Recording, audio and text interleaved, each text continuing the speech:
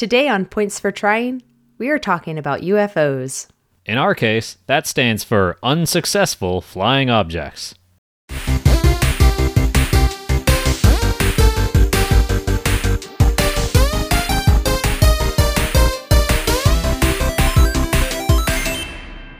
Hey everyone, welcome back to Season 2 of Points for Trying. I'm Brandon.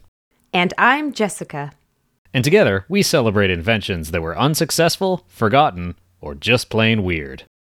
In the 1950s, engineer Jack Frost was working on a new jet engine design. It was more efficient than other engines, but also much wider and shorter, shaped like a pancake instead of a cylinder. Since this would be hard to fit into a normal airplane, he started designing a disc-shaped craft, which could take full advantage of the engine. This eventually became the VZ-9 Avrocar, named after the Avro Aircraft Company in Canada, where he worked. So, have you ever heard of the Avro Aircraft Company? I have not. Not to spoil anything later in this episode, but there might be a reason why. An unsuccessful invention? Maybe they were working on wacky shit instead of the kind of airplanes that would sell well. Maybe. The first flying saucer concepts were a bit pie in the sky. I see what you did there. Frost envisioned a highly maneuverable, supersonic aircraft that could take off and land vertically, but eventually he realized that he bit off more than he could chew. Pie. The design was scaled back to be a helicopter-sized craft that was pitched to the U.S. Air Force as a flying jeep. Ah, man, everything goes back to this jeep. It's always jeeps. I feel like the armed forces just want a jeep for every occasion, and like everything has to be a jeep. Like, does the Space Force have any space jeeps? If not, they're working on them right now. I'm trying to envision what that would look like. I suppose the Lunar Rover is sort of like a space jeep? Space Force has a space jeep. I do want to look at this concept art. And it really is just a flying saucer with two army guys in it and a comically large bazooka hanging off one of the sides. Okay, real talk right now. Yeah? Do you believe that he designed it this way because of what UFOs were being discussed in popular media?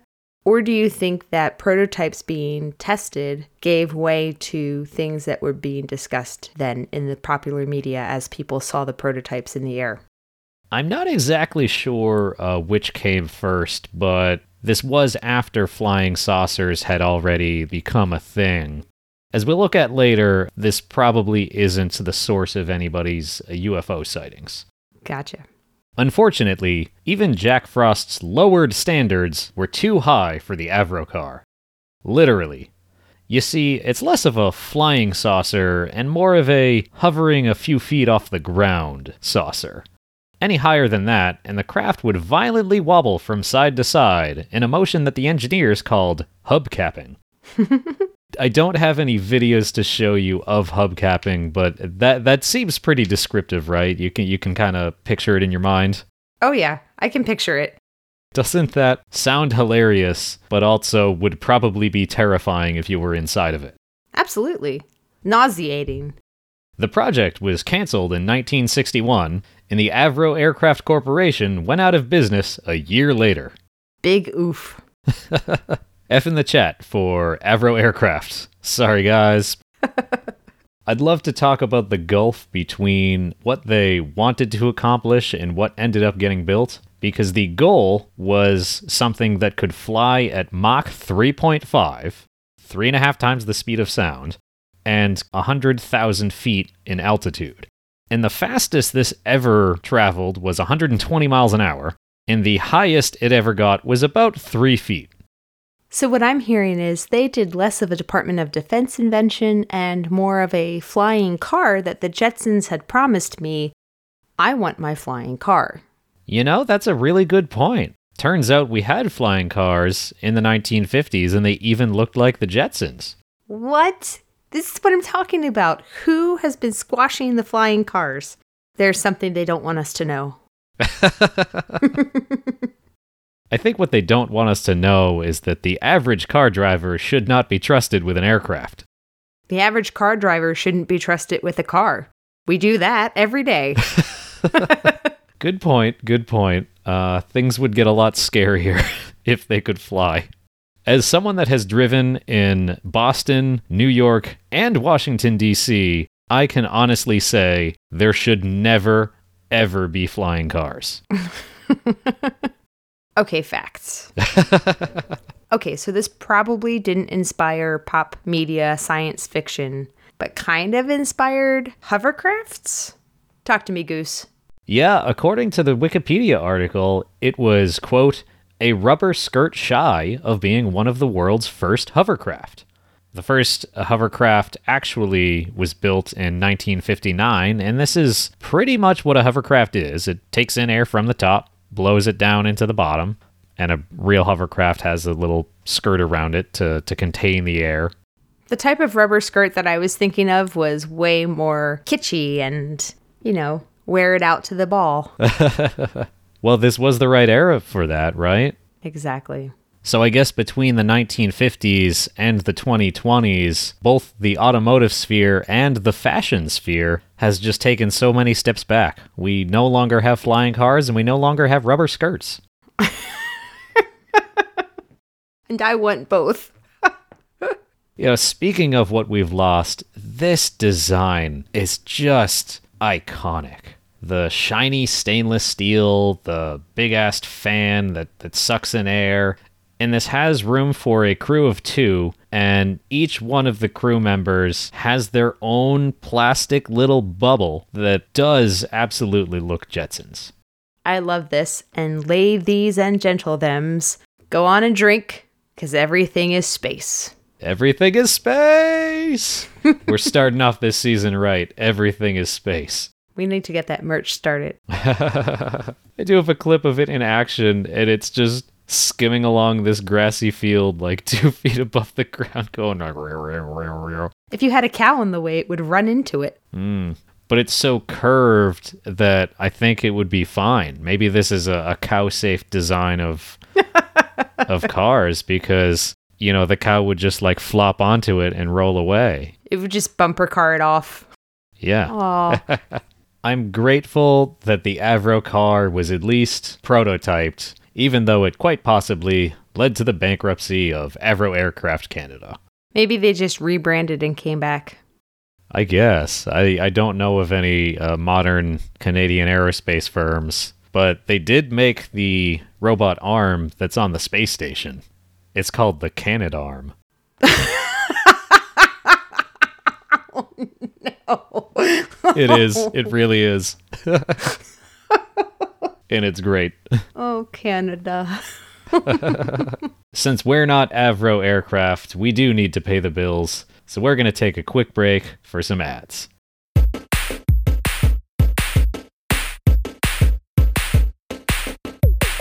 Hi, I'm famous conspiracy theorist Alex Jones, and I'm here to tell you about today's sponsor, Tinfoil Hats. Let's face it, the government wants to know what you're thinking, and they're willing to use top secret, possibly alien, thought-sensing radio waves to probe directly into your brain and erase your knowledge of the globalist, reptilian New World Order.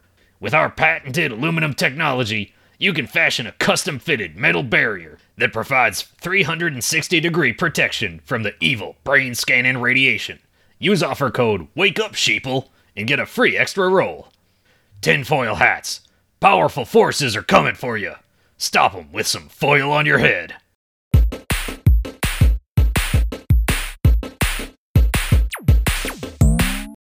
In 1947, physicist Maurice Ewing was working on a way to detect Soviet bomb tests. He theorized that if he could place microphones at a very specific altitude, they'd be able to pick up the sounds of very distant explosions. The only problem was how to get those microphones up there. The solution became known as Project Mogul. Apparently this was based on something in the ocean that's called the Deep Sound Channel, and is basically different depths of water have different densities and therefore can reflect sound waves. So at certain depths, sound can travel really, really far because it's like bouncing in between two different layers of different density of water. And Maurice Ewing knew about this and thought there might be that same thing, but in the air. Staying at a constant altitude while flying proved to be a problem for normal weather balloons. Because the air inside them expands as they absorb heat from the sun, their altitude varies a lot over the course of a day and night. The solution to this problem was to ditch the cluster of weather balloons for a single polyethylene balloon that didn't absorb as much sunlight. It seemed to work well, but it sure as hell didn't look like a weather balloon anymore. On June 8, 1947, the alien-looking contraption, yes, that's foreshadowing, was fitted with electronics and radar reflectors and sent on its way. Things were going great for about a month until it crash landed in a little town called Roswell, New Mexico. Yes, this is what started the Roswell alien conspiracy theory. Listen, I want it to be real, okay? Okay. Little green Martians or little gray men with big eyes.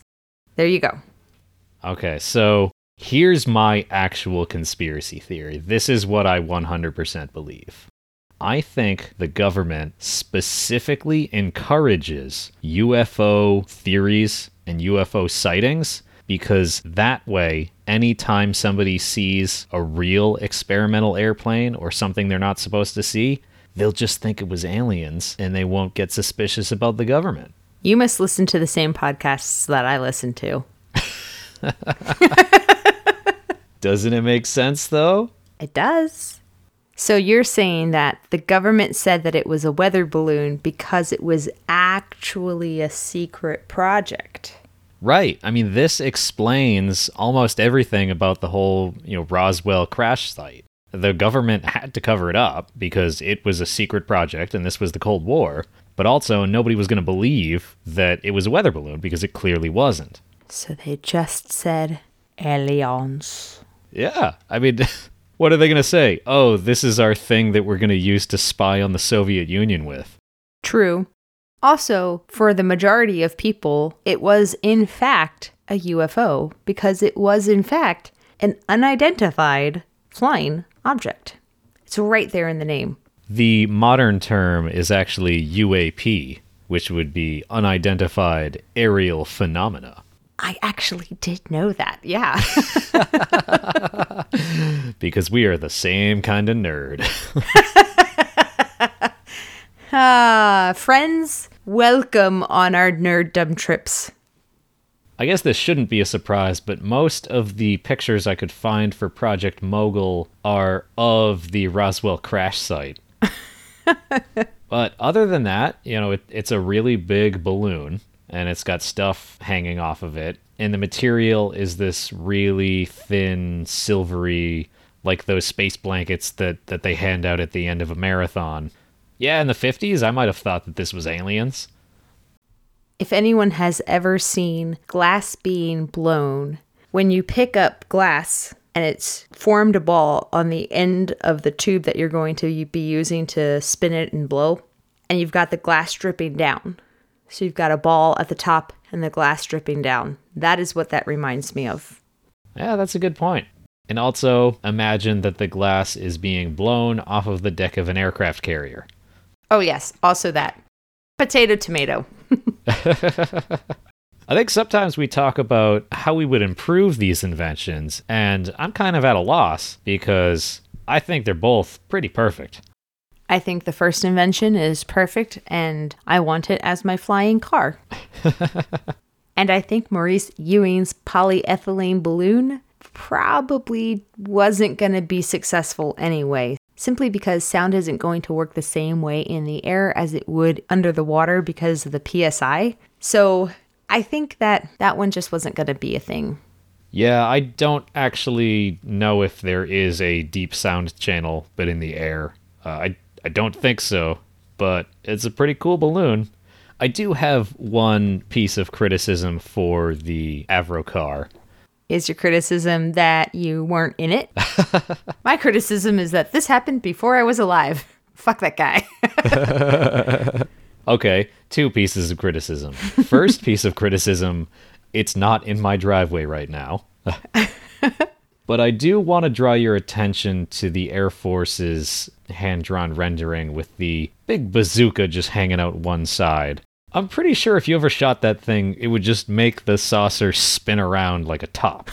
So maybe if they put two of them. Oh, shoot simultaneously. Yeah, it really looks like if you were like standing on the edge of a merry-go-round and then you threw something really heavy, like you're just going to spin. I think the only way to do it is to have it on both sides, but even still, then you're going to propel yourself backwards, which feels anticlimactic and not exactly what you were going for. Unless this is the perfect vehicle to retreat in. Run away! Run away! They just shoot behind them. They swivel it and shoot directly behind them, which propels them forward in their retreat. You know, I think the best military application for this is that the enemy might think that you're aliens. And the government will back it up. Okay, about that time again. For the first time in season 2, sir, does it get points for trying? Let's start with the Avro car. I think it gets 1 point for looking almost exactly like the Jetsons and hashtag everything is space. It gets 1 point for being a hovercraft before hovercrafts were cool. And it gets minus half a point for possibly contributing to the downfall of the Canadian aerospace industry. Boo. Well, how about you? For me, I think the Avro car gets a point for essentially being my Jetsons moment, a point for looking pretty dang cool, and minus a half a point for that gun, because it would just spin you out of control. Also, it was pretty functional. It did work. Not exactly as anticipated, but it did get off the ground and go pretty fast. 120 miles an hour is nothing to shake a stick at, so I'm going to give it another point. I think we can all identify with the Avro car. We've all started a project with so many ideas about what we wanted to do, and by the end, we've lowered our standards and given up completely, just like every New Year's resolution. I was going to say, this is the flying equivalent of, I'm going to go to the gym every day. And 6 months later, you've used your exercise bike once. I feel attacked right now. Moving on so that I don't cry. Project Mogul. Does it get points? Yes. This gets 1 tinfoil coated point for starting the UFO conspiracy movement. Hear, hear. And for the first time, we've got a mail-in point from the New Mexico Tourism Department. And what do they say? Thanks for making Roswell a town that people have heard of. No, come on. Name anything else in Roswell. Dirt. Cacti. Pretty sure of it. Okay, fair enough. For me, it gets a point for taking something that happens in real life, the Deep Sound Channel, and extrapolating it to a problem that they had at hand to see about getting listening devices and how to best utilize science to do that. So I'm going to give it a point for how it was creatively addressing that problem, and a half a point for starting the alien thing because, I mean, listen, we got a lot of good movies out of that. So, the Avro car gets 4 points. Project Mogul, 3.5. We'll see how they stack up against next week's competitors. Well, in the meantime, keep watching the skies. That's all for today. Thanks for listening. And as always, if at first you don't succeed, blame it on the aliens.